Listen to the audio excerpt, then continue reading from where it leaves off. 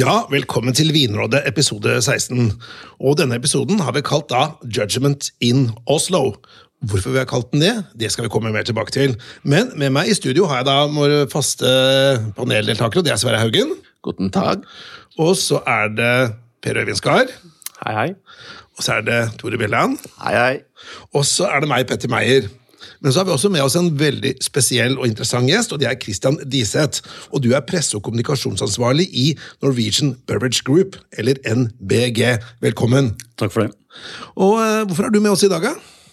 Jeg er med i dag for å vise dere en haug med spesielle viner.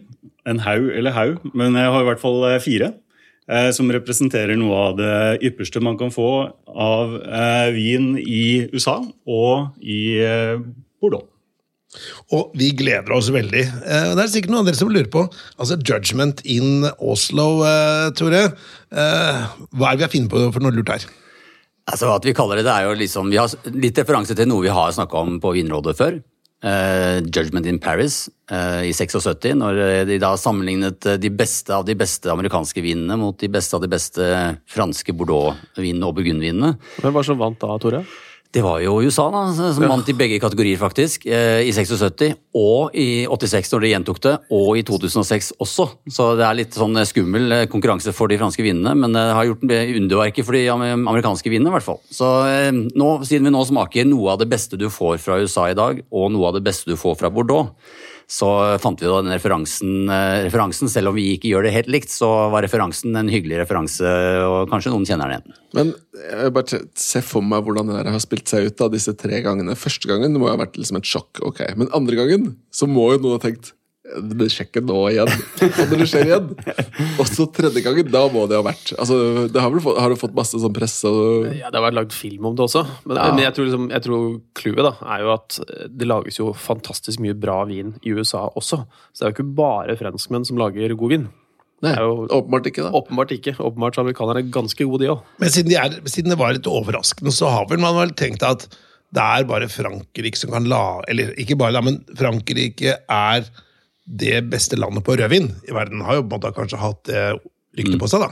Jo, det var jo overraskende, det var ikke bare overraskende. Altså, Spurrier, som var den som dro dette i gang, han var jo en vinjournalist og vinselger også, og vinsamler og alt, men han som dro dette og fikk dette til, han ble jo banned fra smakinger på enkelte vingårder, og altså, han fikk et problem etterpå, rett etter, så det var ikke helt uten konsekvens liksom, når reaksjonen kom.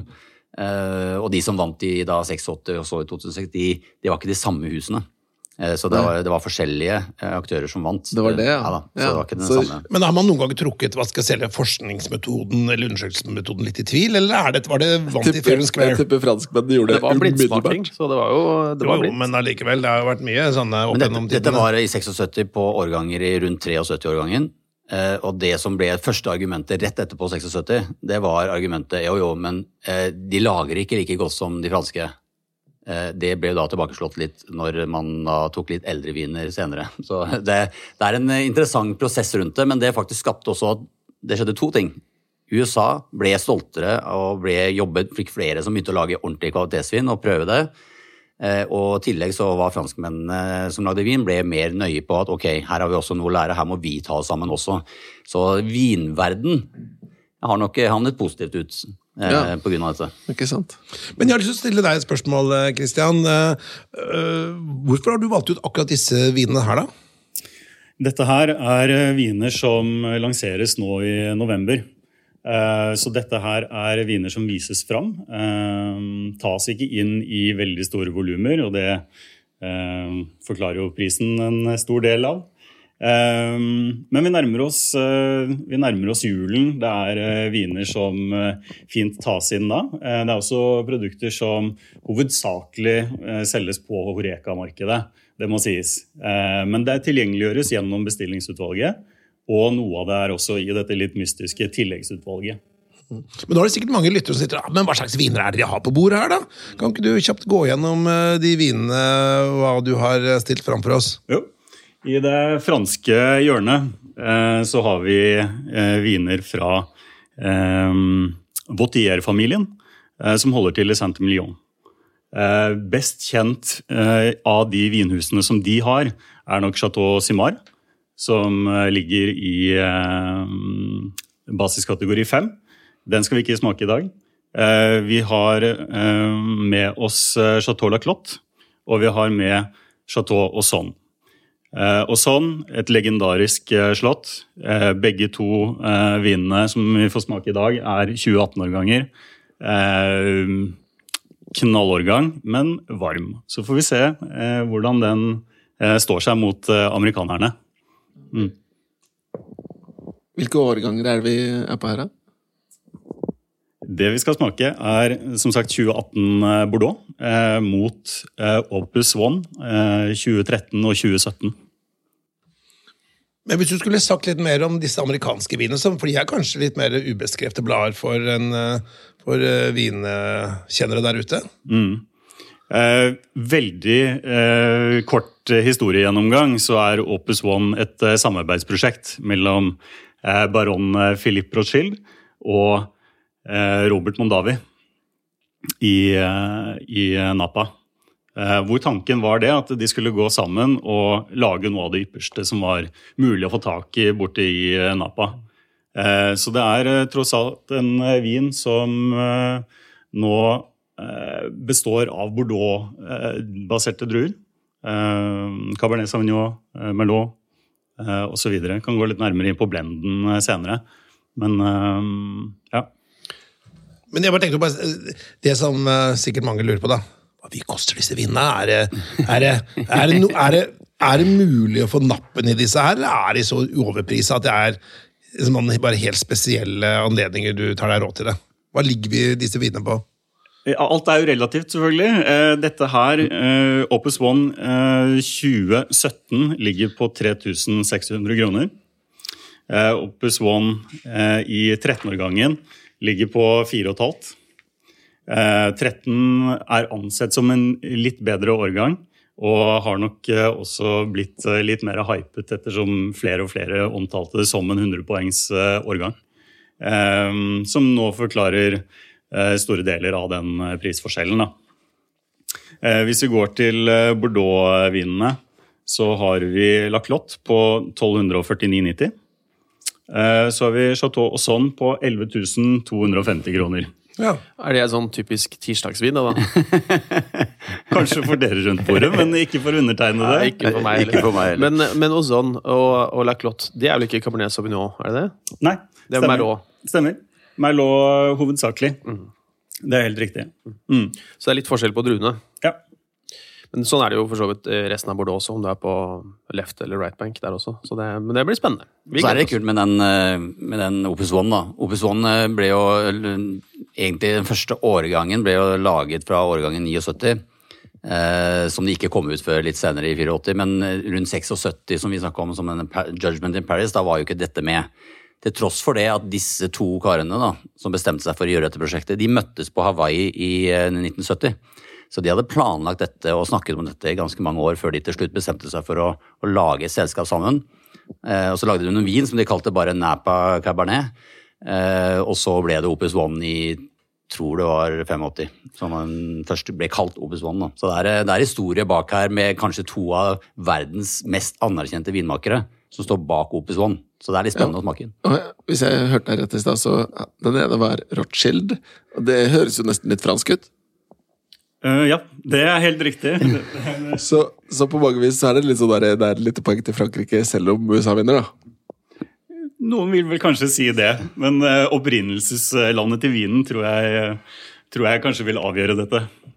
Ja, men hvis du ser på prisen, så var det jo da den ene franske da, Chateau Laclotte, den var det 1100-1200 kroner. Så det klart, det en dyr vin, men allikevel den desidert billigste her, og så hadde de to franske som lå på 3.500 og 4.500 der omkring, og så var det den på 11.000 som var den der, og sånn. Så det jo også et ganske stort sprik i prisbildet her. Så det jo nesten 10-gangeren mellom de to franske vinene. Men smaker den 10 ganger så godt? Følg med, vi får se. Ja, gutter. Jeg har valgt å gi dere en liten vri på det hele, Og i Judgment of Paris sin ånd, så har dere nå fått 2 glass hver, blindt. La oss kalle venstre glasset nummer 1, og høyre glasset nummer 2. Dere vet ingenting om hva dere har fått, hverken om det 2 franske, det 2 amerikanske, eller det en av hver. Mhm. Og så skal vi gjette hva som hva vi liker best, eller? Men det må være lov å spørre, ja, det av av de 4 vinene som du presenterte i sted? Dette her blant de 4 vinene som ble presentert i sted. Det riktig. Ja, det kult. Ok, så det vi skal gjøre nå, det nå å teste ut, så skal vi rett og slett vote på hvem vi synes var best. Vi skal vel da ikke egentlig prøve å finne ut av hvem det prøver vi samtidig kanskje, men tanken å velge en som vi synes best.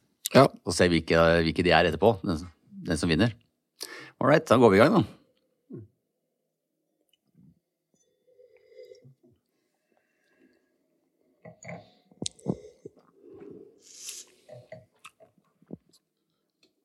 Det er jo veldig lite podcastvennlig at det blir sånn å lage smakepauser her, men Jo. det viktig. Men Christian, kanskje du kan bare beskrive lukt og farge på vinene imens? Det kan jeg gjøre.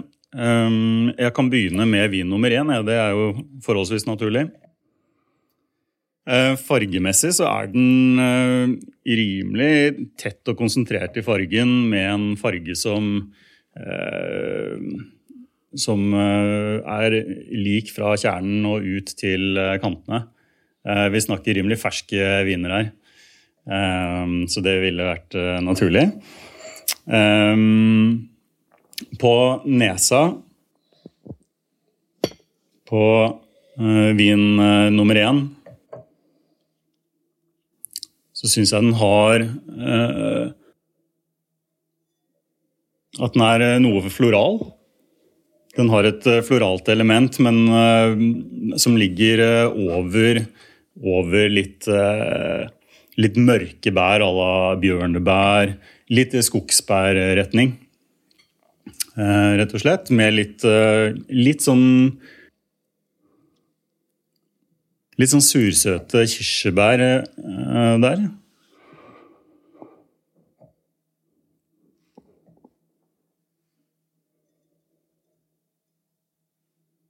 Så kanskje et lite sånn jordlig element også. Fantastisk. Hvis vi skal gå over til vin nummer 2 da, hva tenker du hvordan du skulle beskrive den? Jeg synes fargemessig at den egentlig veldig, veldig lik vin nummer 1. Jeg ville beskrevet den på akkurat samme måte, egentlig. Det lite som skiller dem i farge. Tettheten lik. Vi snakker forholdsvis ung vin her også. Så lite som avslører der.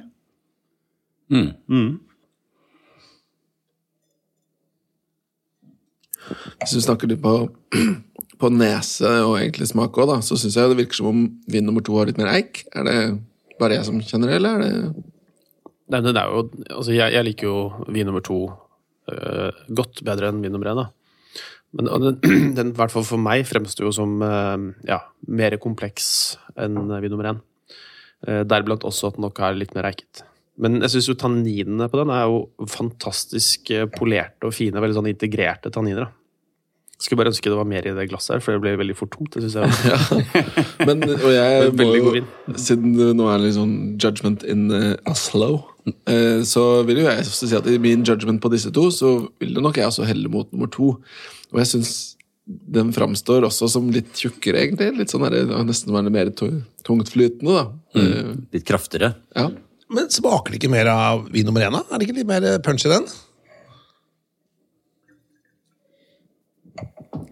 Nei, den virker for meg enda litt yngre på en måte, altså, enn vin nummer 2. Vin nummer 2 virker som den litt rundere i kanten, og litt mer sånn, så den smaker ikke mer, men den litt skarpere. Ja. Mens vin nummer 2 synes jeg litt rundere. Har litt, virker i hvert fall for meg som at tanninen litt mer moden og litt mer ripe tannins, så det liksom en sånn mykere versjon. Og da blir det noe litt sånn følelse, som du sier, litt sånn fyldigere. Så Jeg skulle til å si det, at det virker som vin nummer 2 har litt mer kropp. At nummer 1, der kommer strukturen tydeligere fram da, med langt tydeligere tanninbitt og syre. Ja, så kan det også være hvis den i den yngre delen av sitt liv, tidlig i sitt liv, så kan det hende den utvikler seg sånn det vanskeligere å kjenne den. Men når du sammenligner den sånn, så hadde jeg havnet fort på nummer 2 nå. Ja, så da vi altså Per Øyvind på nummer 2. Ja. Og Tore på nummer 2. Ja. Det samme her, hva med deg, Petter? Nei, jeg synes nummer 2, den var liksom mer runde. Jeg litt sånn tannin... var, så jeg synes den var men jeg er ikke noe glad i å smake så mye viner tett opp under hverandre, for liksom, det gir ikke, jeg synes ikke yter det med helt rettferdighet da, ikke sant? Men jeg synes også nummer 2 den hvis jeg skulle fått et godt glass av det, så ville jeg tatt den. Skal vi spørre om å få fasiten, eller? Jeg synes vi skal spørre om å få fasiten. Jeg er spent faktisk. Men hvis dere får fasiten nå, så vet dere jo hva de 2 neste er. Det er jo riktig da. Det er også sant det. Det er helt sant. Da får vi ikke fasit nå da. Nei, da får vi vente litt med fasiten da vi har fått de 2 andre da. Det blir gøy. Ja, dette gleder jeg meg til. Men gode viner begge 2 i hvert fall. Da har vi fått 2 nye viner i glassene våre. La oss fortsette på benevningen av dem og kalle vin til venstre nummer 3 og vin i høyre glass nummer 4. Umiddelbart, når jeg ser på disse vinene, så fremstår vin i nummer 3 som yngre i fargen. Mer sånn rødlig, nesten i retning lilla, men den er ikke det. Men den er veldig sånn tett, kanskje den tetteste fargen vi har sett i dag. Men med det samme, det ungdomlige preget da, med tett farge ut til kanten. For det som slår meg da er at vin nummer 4 har fått litt mer av det aldringspreget, blitt litt brunere i kantene, ikke det at den er det, men fått litt retning murstein. Men veldig tett i fargen den også. Den slår meg altså som yngre på nesa. Altså vin nummer 3 slår meg også som yngre på nesa. Helt klart. Veldig mye mer som primære toner enn det man vil finne i den vin nummer 4. Som har begynt å utvikle litt det der, litt sånn plomme, litt tobakk, litt sånn sigarkasse, liksom. Enig. Og jeg jeg tenker også det samme første, liksom, på nese da, så det på vin nummer 4, litt sånn tydeligere, hva det du kalte det, tertiæraromaer, Tore? Ja. Men, så må jeg si, vin nummer 1, wow! For en munnfølelse, og for en vin. Det er ikke en fruktighet. Tenker på vin nummer 3? Nummer 3, ja. Da vet vi vel egentlig hva som hva vin, gjør vi ikke det? Jeg håper jo det den til 1200 da, sånn at det er litt innenfor reach. Tror du jeg blir skuffet nå, altså? Ja, men det var i hvert fall en fantastisk opplevelse. Det sånn vin jeg kunne egentlig drikke hver dag. Helt fantastisk konsentrasjon der, men det som sagt, den er veldig ung. Ja. Det merker du, så... Men altså, jeg er helt enig, vin nummer 3 er jo helt fantastic. Det er stort sett så bra vin blir. Nå har jeg en anelse om hvilken vin det og jeg tror jeg smakte den vinen her for 2 år siden på fatprøve, og den har ikke blitt noe dårligere, for å si det sånn, på de 2 åra. Tror du det den dyreste, eller? Ja, nummer 3, ja, definitivt. Det tror jeg er Chateau Sauvignon. Dere snakker med sånn selvsikkerhet at jeg håper at det er til 1200. Ja, det var ikke noe vært bedre enn jeg har tatt feil på så mange blindsmakinger før. Så skal jeg gå ut og kjøpe den. Da blir du tom ganske fort for den, for å si det sånn. Da kommer du til å gå unna. Men jeg tror ikke det er det. Petter, hva tenker du om de 2 her? Nei, altså sånn blindsmaking er liksom ikke min styrke på noe vis. Jeg er ikke noe god til å smake forskjell på vinen, så her er jeg lettlurt, for å si det sånn. Men er det sånn at du likte en av de bedre enn noen andre? Ja, jeg synes alle 4 var gode, for å si det sånn. Herregud, når den billigste er 1300 kroner på polet. Så det er det du definerer på om du liker det eller ikke? Nei, men da er det jo gode viner da. Ikke sant? Det er jo kvalitetsviner, det er jo ikke Amigo liksom på Jerrykanne fra Hongkong. Det er i hvert fall ikke Riesling. Nei, det er jo... Nei, heldigvis, på mange vis. Båtpussesesongen er over, så Riesling, det kjøper vi bare når det er båtpuss. for å få av sånne ugress på båten. Nettopp. Funker til alt, sier. Ja, utrolig anvendelig. Men, Men forresten, Kristian, liker du Riesling? Jeg elsker Riesling. Nettopp. Så jeg pusser ikke båten med det. Han pusser båten, men da har glass ved siden av. Bra. Men har dere noen siste kommentarer til vinene, eller dere to? Altså jeg må jo si at nå har vi fått 4 viner, de er jo helt fantastiske, alle 4 egentlig. Og så synes jeg tror, som sagt, at de 2 antatt beste fra de 4, i hvert fall hvis du vurderer karaktergivningen de har fått i forskjellige settinger tidligere, så tror jeg de 2 siste de 2 beste de vi sitter med nå, sånn fra det perspektivet. Da betyr det at vi har en eldre årgang av Opus One, den 2013-årgangen som vi hadde, og Chateau Sonne. Så håper jeg at jeg har rett, men det er det jeg tror av det som det her er. Ja, altså lagringspreget på den vin nummer 4 tyder jo på at du har rett da. Ja, men det er egentlig det som er grunnen til det, for det er veldig vanskelig, nå har jeg ikke de ved siden av hverandre heller, til å smake forskjellen på det. Jeg klarer ikke å ta av årgangen på Opus One på smakinga. Det er jo på grunn av at jeg ser at denne virker eldre enn den forrige vi hadde. Det er ikke noe annet. Så går jeg ikke enda. Jeg tror det, at det er sånn. Men jeg tror du har rett. Ja. Det er godt. Men da har vi en teori da. Men Petter velger da å stemme blankt på om han liker den første eller andre, eller nummer 3 eller 4 best. Hva tenker du, Per Øyvind? Nå har jeg vel sagt at jeg likte nummer 3 best. Nummer 3? Hva med deg, det er Tore? fantastisk vin. Jeg må si at jeg havner på nummer 3 også. Selv om Opus One er fantastisk også. Du snakker som om det er Opus One? Men begge vinene var jo... Mentalt, inni hodet mitt, så tenker jeg at den jeg valgte i stad nummer 2, det tror jeg også var Opus One. Ja. Ikke sant, tror jeg også. Og, altså, når det er sagt da, begge her er jo fantastisk gode viner. Så nå sitter vi og velger mellom 2 viner som er helt i øverste skiktet av hvor bra vin blir. Ja. Så det er liksom ikke sånn at fordi at jeg liker 3-eren bedre enn 4-eren, så er 4-eren en dårlig vin. Snarere tvert imot, den er fantastisk god. Den er helt insanely god vin. Men 3-eren er i mitt hode et par knepp bedre. Høyere sannsynlig for at jeg kjøper vin nummer 4 enn nummer 3. Ja, det kan jo godt være enig om. Men jeg ville heller hatt en flaske av vin nummer 3. Ja, men det er en annen sak. Men hvis vi har rett, så er det jo, om ikke det er 10-gangeren i kvalitet, så er det jo i hvert fall et godt tegn at den dyreste vinen er best da. Sånn i forhold til å forsvare. Vi har ikke fått fasiten ennå. Nei, kanskje vi skal spørre om å få fasiten da? Kanskje vi skal gjøre det. Skal vi gjøre det? Hva sier du, Kristian? Hvor langt på trynet er vi? Er konklusjonen vår at vin nummer 1 var La Clotte, og så var det 2017 Opus One som var vin nummer 2, og så Ozon 3, og 2013 Opus One nummer 4. Ja. Dere har helt rett, gutter. Oi. Veldig bra. Det er nydelig. Det var godt. Da kan jeg gå hjem med hodet høyt hevet fortsatt. Men det var en veldig morsom smaking. Veldig kult. Ja, det var det. Nå vil jeg faktisk da si at Frankrike trakk det lengste strået, altså bare så det er sagt. Ja, Ikke USA i denne smakingen. Det ble vel teknisk sett 1-1 da. Det beste er den som vant, er det ikke det? Førsteplassen. Men her er man jo ikke i samme liga.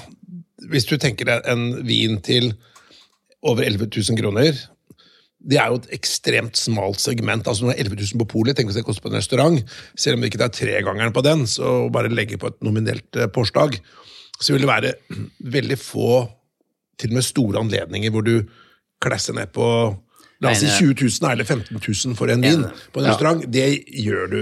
Det er veldig få som gjør da. Jeg tror ikke den prisforskjellen er 100% nøyaktig heller, fordi det er litt andre ting som påvirker hvordan prisen blir. Etterspørselen er jo selvfølgelig her. Altså, Chateau Sonne lager 2000 flasker i året, så det er veldig lite. Det er veldig høyt etterspørsel etter kanskje det beste huset, en av de beste husene i Bordeaux, og da går prisen opp, rett og slett. Så det er klart at kvalitetsmessig så er ikke forskjellen mellom disse 2 5-gangeren, eller denne settingen her, 3-gangeren, det er den ikke. I mitt hode i hvert fall. Så jeg tror det er litt... Det er ikke verdt prisen, er det du sier? Nei, altså i utmåte så tror jeg ikke verdt prisen ut fra sånn ren kvalitetsmessig greie. Jeg tror det er vanskelig å forsvare det. Du har jo hørt om viner som Domaine Romanée Conti som går for liksom 100 000 og sånn. Det er jo ikke innhold i flaska alene som driver den prisen. Det er jo kunstverk, og det er en helt annen type driver av de som kjøper det da. Du ser så lur ut, Skar. Per Øyvind, hva er det du spiller av? Nei, den der evige diskusjonen om etiketter og branding og alt der, det kan man diskutere opp og ned i mente, da, men Konklusjonen den koster det, og sånn koster 11 000, noen andre koster 4,5. Det klart, objektivt sett, så jo Opus One et bedre kjøp. Sånn value for money, men det ikke alle det betyr så mye for. Ikke sant? Og skal man si at det kunstverk på en flaske Dolomano Conti, men du skal fortsatt drikke den vinen på et eller annet tidspunkt, da. Ja, og drikker en prislapp, da. Og drikker en prislapp, ja. Men hvis vi skal gå tilbake til deg da, Kristian, i forhold til dette med dere driver da Norwegian Beverage Group, og dere skal da ta inn en vin som der på polet koster 11 000 kroner. Hva deres vurdering ut fra et marked på det? Det jo som du nevnte i stad, at det et rimelig smalt segment som kjøper en sånn type vin. Og kjøper man den, så det jo som regel av egen interesse at man har lyst til å smake dette her. Det lages jo ikke mye. Og man lurer på hva det for noe. Går man sammen en god gjeng da? Er man, bare for å gjøre det enkelt, 11 stykker i en gjeng som lurer på hva sånn 18 for noe, så koster det en tusenlapp per pers. Da finner man ut hva det for noe. Eller i sånne type settinger som dette her. Så det klart at de som kjøper en vin til 11 000 kroner, de enten fryktelig nysgjerrige, eller så bruker man det til investeringsformål. Så du mener at, la oss si den vinen her, den kan du forrente seg da fremover altså hvis du har den i kjelleren noen år? Ja, men det det nok andre som kan svare bedre på enn meg. Vil jeg tro her. Den øker utvilsomt i verdi når du får litt lagring på den, men dette også en vin som anbefaler drikkeviner liksom 20 til 50 år fram i tid fra nå, på 2018-årgangen. Så du må sette litt tid da, for å på en måte den tåler mye tid. Så, og når klart venter du 40 år med denne og sier at du sitter med en 2018 og sånn i kjelleren om 40 år, så den verdt mer enn det du betaler for nå. Men dette i hvert fall en sånn type vin, da. Jeg har smakt noen sånne før, ikke i den prisklassen her, men det en sånn type vin som i morgen, når jeg våkner, selv om jeg har pusset tenner 2 ganger, så vet jeg at det kommer til å sitte igjen litt i ganen, hvis du kjenner det. Ta tunga mellom tennene, så sitter den vet du. Men jeg litt mer interessert i det der med, hva skal vi si, filosofien deres når det gjelder import av vin, da. Så Kristian, kan ikke du bare fortelle sånn, hva NBG sin filosofi rundt import, og hva slags type viner dere tar inn? Det bare high-end, eller det mer for vanlige folk også? Det stort sett viner for vanlige folk, det må sies. Vi har et sortiment som hovedsakelig retter seg ut inn mot polet, og det der volumene våre ligger. Så finnes det andre importører som har en slagside mot Horeca-markedet igjen. Det har ikke vi. Vi har folk som kun jobber med Horeca-delen, og der vil ofte sånne produkter som dette her være mer aktuelt. Da. Men vi har sånne produkter som dette også. Men det primært Frankrike, USA, eller det Italia, Spania, Nye Verden? Veldig forskjellig. Vi har mye europeisk vin, men vi importerer også viner som Weinert, for eksempel, Argentina. Den har vi snakket om på denne vinpodcasten før. For jeg drakk nemlig en 1977 Weinert, og jeg jo født i 1977. Da drakk jeg for 3 år siden. Den veldig ung da, så jeg vet ikke, har den slått ut i full blomst? Den late bloomer, sånn som deg? Men det som var kult da, for det fra Argentina, den var jo fantastisk god. Hvem som trodde en over 40 år gammel argentinsk vin som faktisk synger på liksom alle klokkene. Så jeg fikk litt sånn åpenbaring for Weinert da jeg smakte den. Veldig kult produsent. Ja, morsomt. Og vi har jo prøvd å få tak i produkter som har litt alder også, og lansert det, og med egentlig stort hell, både fra Bordeaux og andre steder. Men ja, så det polet hovedsakelig som vi retter oss mot, men har også en Horeca-del som etterspør litt sånne type produkter da, som vi har smakt i dag. Jeg tenkte vi etter hvert skulle gå inn for landing her. Ja. Det noen final statements fra deg, Prøyvind?